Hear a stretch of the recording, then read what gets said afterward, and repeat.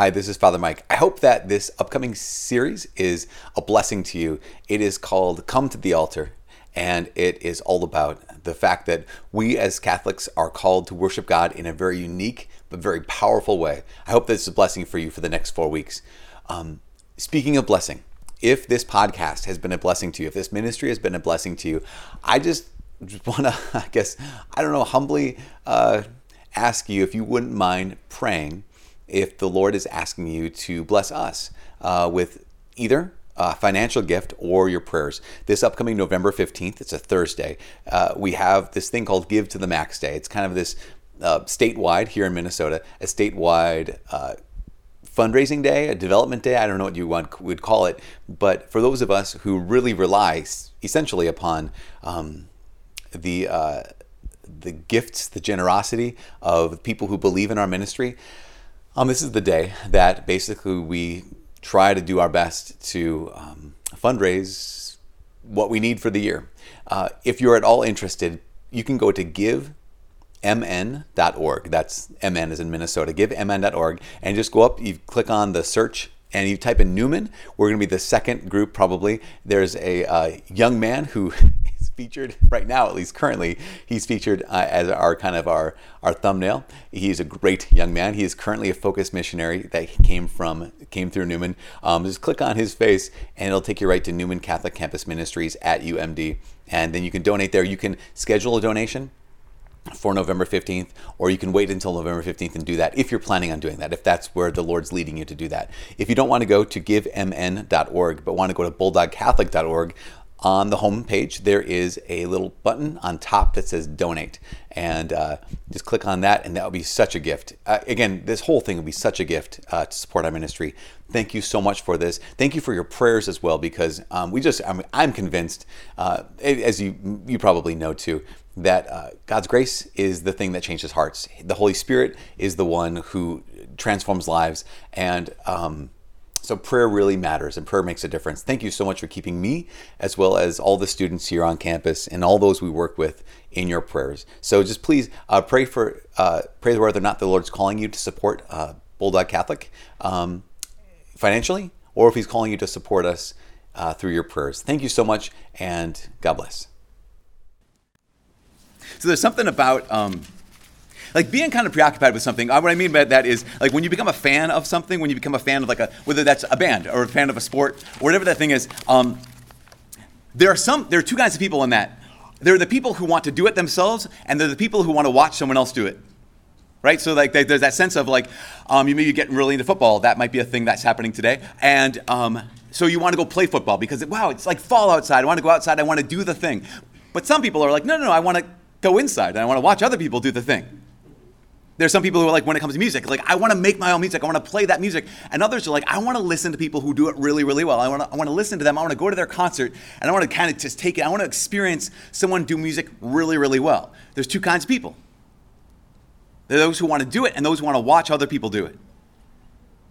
But I would say that there's actually only one kind of person, because even though, so I just corrected myself, because even those people who want to go to the concert and watch it have a secret fantasy.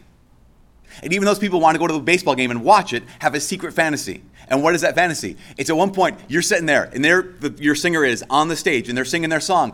And what do? They look out into the crowd. Then they extend a finger towards you and say, get up here.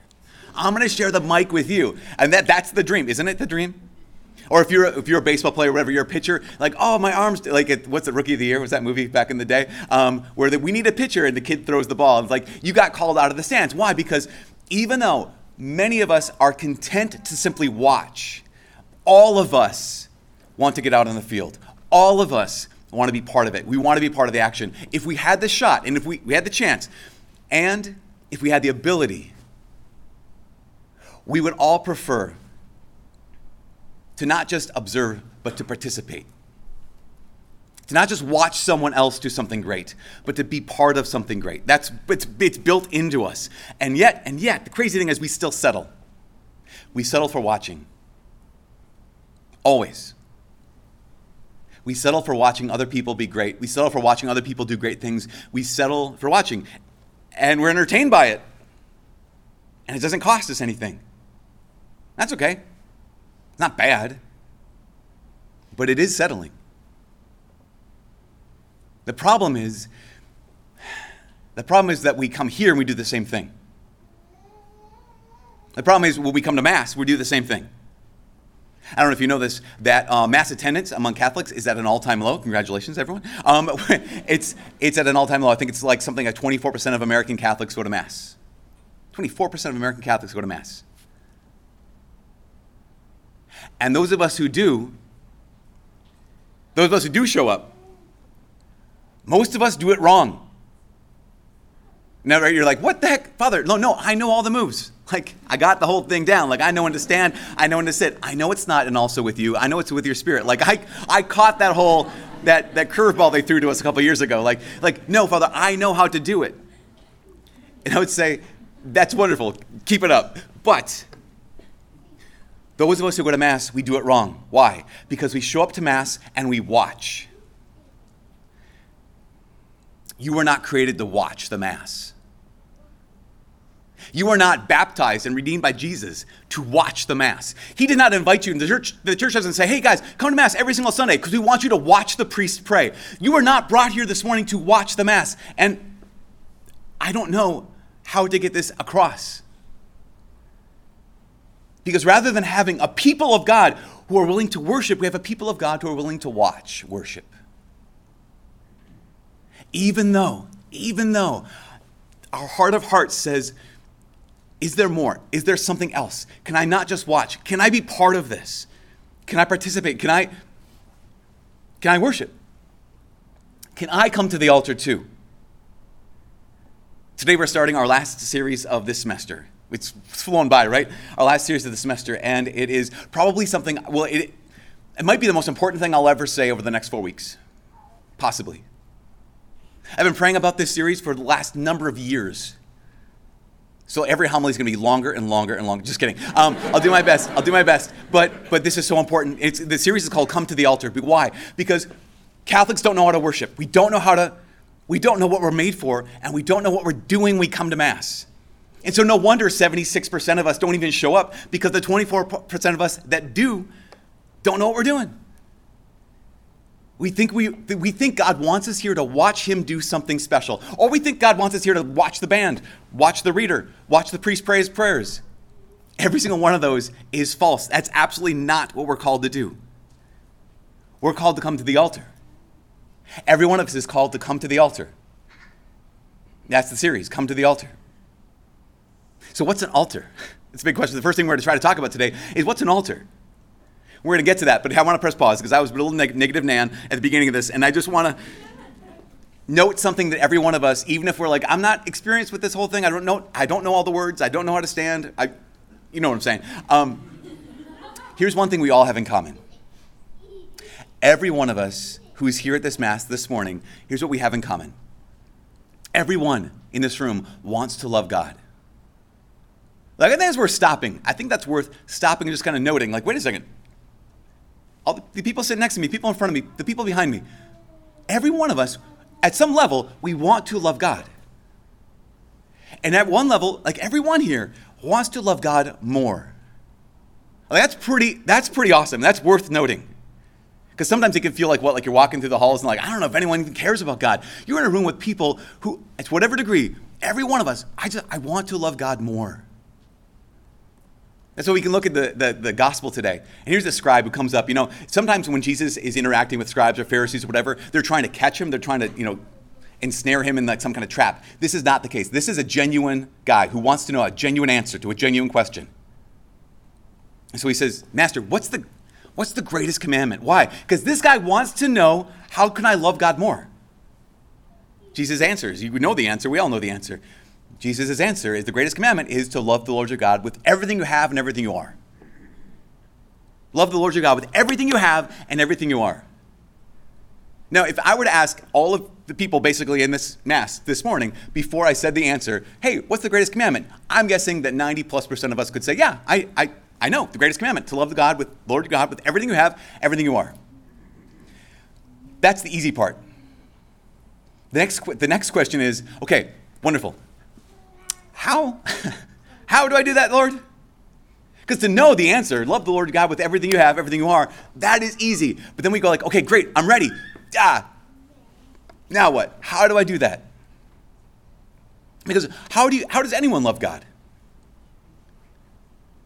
I mean, when it comes to loving each other, that's one thing. We know that the definition of love is to will the good of the other. To give the other what is good. What's good for them. What actually will help them. The problem is God, he doesn't need anything. So to will God's good, how do you will the good of the being who's the source of all good? How do you love God? How do we actually love God? The scripture reveals there's only two ways human beings can actually love God. Only two ways human beings can love God. We can obey him. Jesus says, if you love me, you will obey my commandments. That's one way we love God, to obey him. The only other way to love God is to worship him. The only way you and I can love the Lord, our God, with everything we have and everything we are is through obedience, but even more importantly, in some ways, for our purposes right now, through worship. Luke chapter 4, Jesus says, in response to Satan's tempting him, he says, no. The commandment is love the Lord your God. Him alone shall you serve. That word serve is the Hebrew word avodah. Avodah doesn't just mean obey. It means also to worship. Him alone will you worship. So we recognize this, that when it comes to how do I love God, the answer is very, very simple. Obey him and worship him. It's one of the reasons why the heart of religion, here's the deal, the heart of religion is not a creed. The heart of religion is not what you believe. I mean, a creed is very important. Don't get that wrong. Creed is very, very important. But the heart of religion is not a creed. You guys, the Word of God, this is not the heart of religion either. The Bible is not the heart of religion. This is God's word to us about himself. And sometimes it's our words back to God. But the heart of religion is not Scripture either. Now, creeds have a place, because after this, we're going to stand up, we're going to say the creed.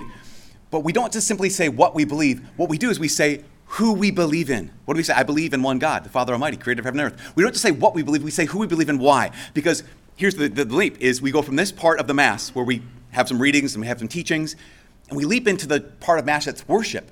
And so the reason we have the creed there is because we're letting everyone know, reminding ourselves that in this next section, the next part of the Mass, where we have worship, this is the one we're worshiping. I believe in one God, Father Almighty, creator of heaven and earth. His only Son, Jesus Christ, our Lord, the Holy Spirit. Creeds are important, but they're not the heart of religion. The heart of religion is worship. The heart of religion is worship.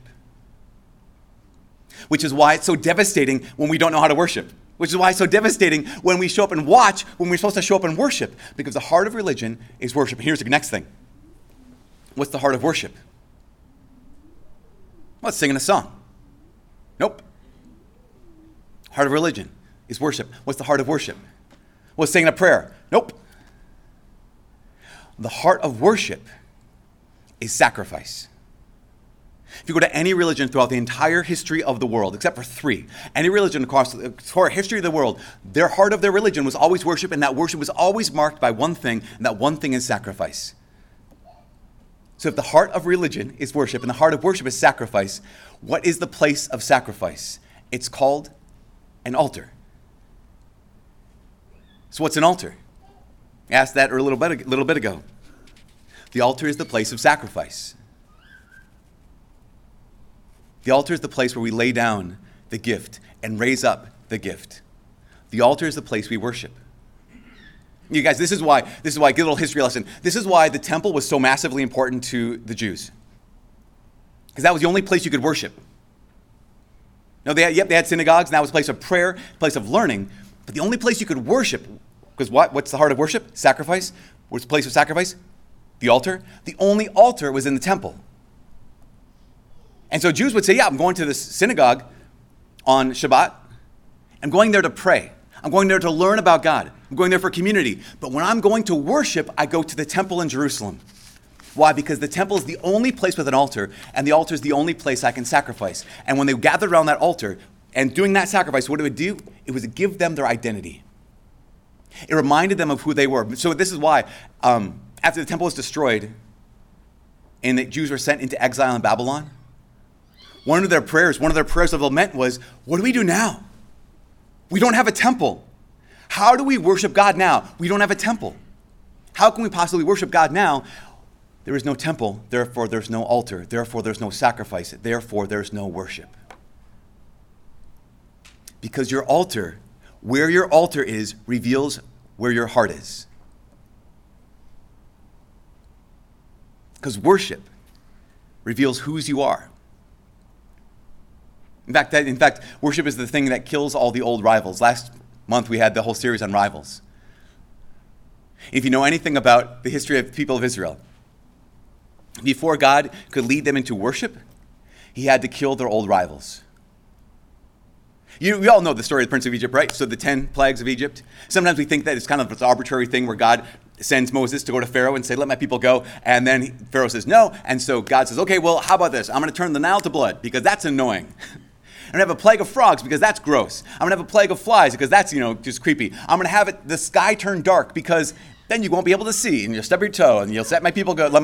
Like, sometimes we think this is arbitrary, but this is not. This is Yahweh, the God, defeating all the false gods. This is the true God defeating all the rivals to his place in the people of Israel's heart. Why? Because the Nile wasn't just a river. It was the river God. So Yahweh says, I can turn that river God into blood. I can kill it. There was a frog god, Heket. Here's God, the true God, who says, no, listen, I have control over your frog god as well. That rival, I can eliminate him. The sun god, Ra. Here's God says, I can turn your sun god into darkness. So here's the Lord who proceeds pace by pace by pace, piece by piece, to defeat the rivals. And then he says, lastly, here's what you need to do. Now you need to defeat the rivals that you have in your heart too. And that's why he says, take a lamb at the Passover meal. Take a lamb, slaughter it, roast it, eat it, and then mark your homes with its blood. You remember this? Remember this thing? You guys know Bible stuff? Okay, so mark your homes with its blood.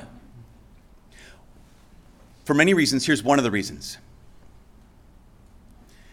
Because if you do this, you can't go back to Egypt, ever. If you do this, you can't go back to the rivals ever. Why? Because in Egypt, lambs were sacred. In Egypt, you did not eat lambs, you did not kill lambs, you did not hurt lambs. And so what you're going to do here is you're going to kill your final rival before I show you true worship. You're going to kill your final rival before I show you where to worship me for real. And when you mark your home with its blood, when you're marked with its blood, you can't go back home. You can't go back to the rival anymore. What God did is he set us free from rivals so we could worship him. And that's why the series before this was all about setting free from rivals. Free to what? Free to gather on his altar. Free to offer up his sacrifice. Free to give him what he's asked for. Because this is what worship is all about. What happened was after this, here's a little quick thing, so cool.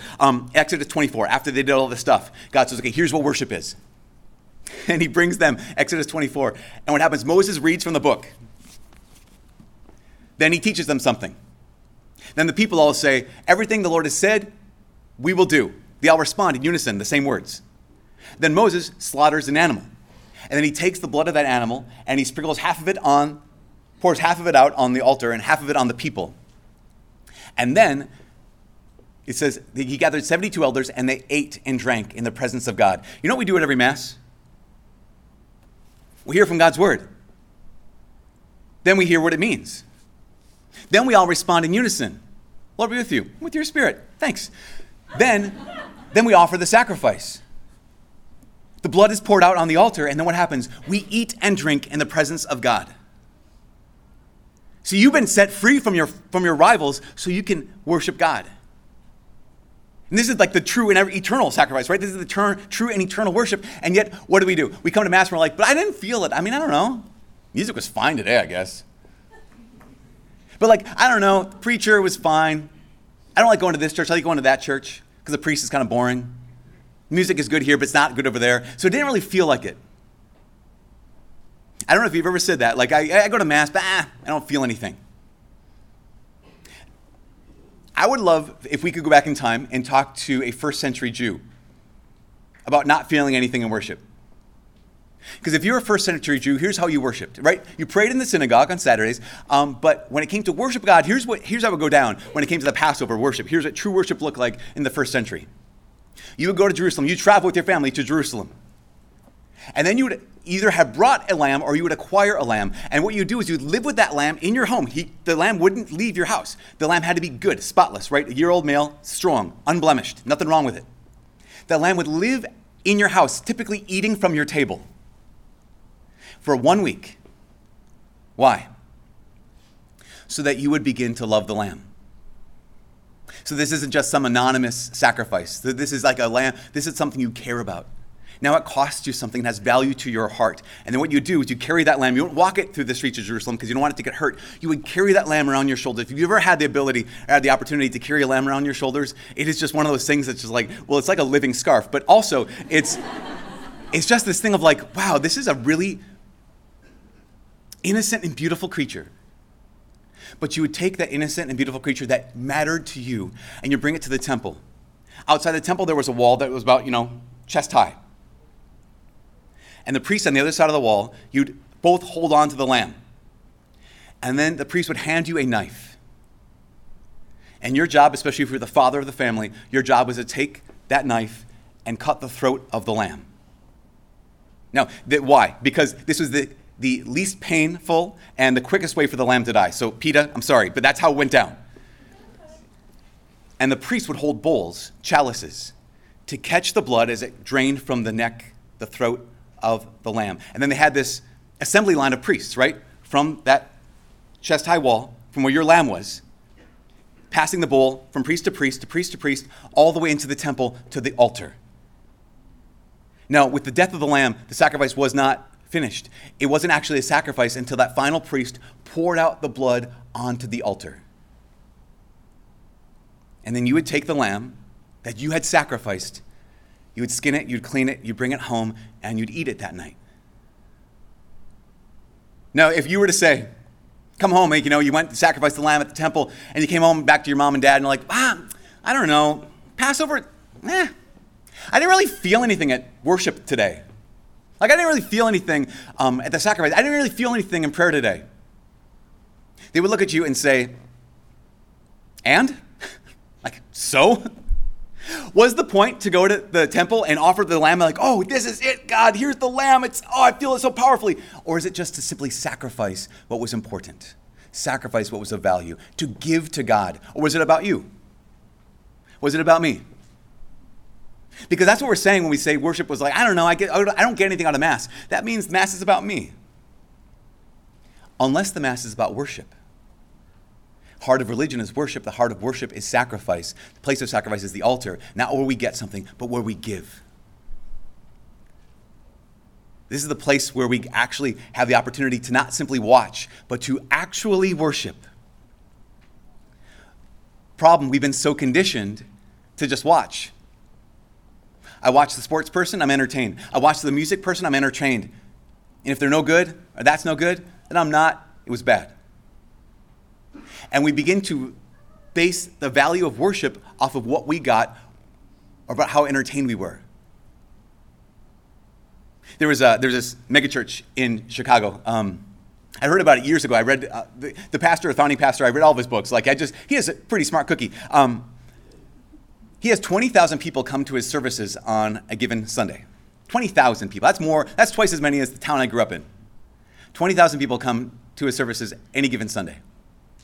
A couple of years ago, I was in Chicago, and the husband and wife, give me a ride from the venue back to the airport. We drove by the place. I'm like, oh my gosh, that's the place. I have read all that guy's books. And they said, we want to go in. I was like, sure, let's go in. We had time. And so they pulled into the compound of this place. This place is so large that they actually have shuttle buses that help you get from one parking lot to the actual church site. It is massive. And as we're driving around the compound, the bride says that she actually used to go there, that church, for 10 years. Like, really? She said, yeah, actually, it was really important to me. It was really, they taught me a lot about Jesus, and it really helped me out a lot in a different part of my life. Then I met this man that I'm now married to, and he's Catholic. And she said, I agreed to go to Mass with him, but I said, I'll go to Mass with you if you come to my service with me. Thinking she's like, I've been to Catholic Mass. Our service is going to blow your service out of the water. And so he's like, of course I'll go. We went to Mass first, and then went to her service. And afterwards, they get in the car after the bus shuttle ride, and she's like, so, what'd you think? She's like, I totally won. This is way better than the boring Mass. And he said, that was incredible. He said, the music, he described it to me, he said, the music was it was like being at a U2 concert. He said the music was amazing.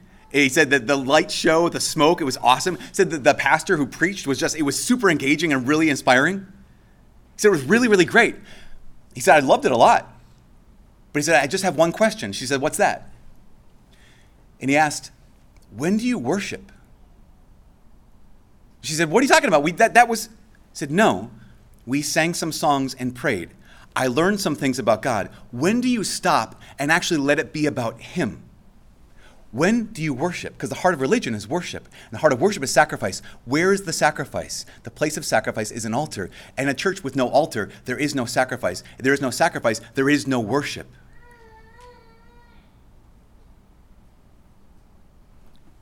But we come here, regardless of how we're feeling. If we engage, if we not just watch, but if we worship, we approach the altar, then we worship. I want to love the Lord my God with everything I have and everything I am. Okay, worship him, and everything will change. Come to the altar, and everything will change. I want to do what God wants. Everyone here today is here because you want to do what God wants. Okay, worship him. This is the last thing. In the second reading today from the letter to the Hebrews, the author says, Jesus doesn't have to offer sacrifice again and again and again. He offered that once for all when? When he offered himself. Question, Bible scholars, when did Jesus offer himself? He did it once for all when he offered himself. When did he do this? He did it in two places, in two ways, but one time. Yes, he did it on Calvary, on the cross. That's that. But where did Jesus actually say the words, I offer myself as a sacrifice? At the Last Supper. When he took bread and said, take this, all of you, and eat of it. This is my body, offered for you, given for you, sacrifice. Take this, all of you, and drink of it. This is the blood of the new and eternal covenant, which will be poured out for you. What happened? Remember when you went to the temple and you had the chest-high wall and you cut the throat of the lamb? And what happened? When was the sacrifice completed? When the blood was poured out. Jesus says, this is the blood that's poured out. And then he says these powerful words, do this in memory of me. Jesus made it so clear, absolutely clear. Here's how I want you to worship me. Offer up the sacrifice. Offer up me. Sacrifice offered once for all. Blood poured out. Body given over. So the question is, it doesn't matter how we feel that determines our worship. It matters where your altar is. It doesn't matter how we feel that determines our worship. It matters where our altar is. This is the call to offer the sacrifice. This is the call to worship. This is the call to come to the altar. At this part of the Mass, we're going to stand up and say the creed, and that's who we are worshiping. And then we have the offertory. And the offertory is the time when we typically check out, the time when we typically it's intermission for us. But it's not that. The offertory is the time you place the lamb around your shoulders and you carry it to the temple. Whenever you go to the offertory, just imagine yourself, that's the moment you have the lamb around your shoulders. This lamb that you've lived with, this thing that's valuable, this thing that is precious, this thing that you are going to sacrifice and bring to the Lord, that you're going to bring in worship.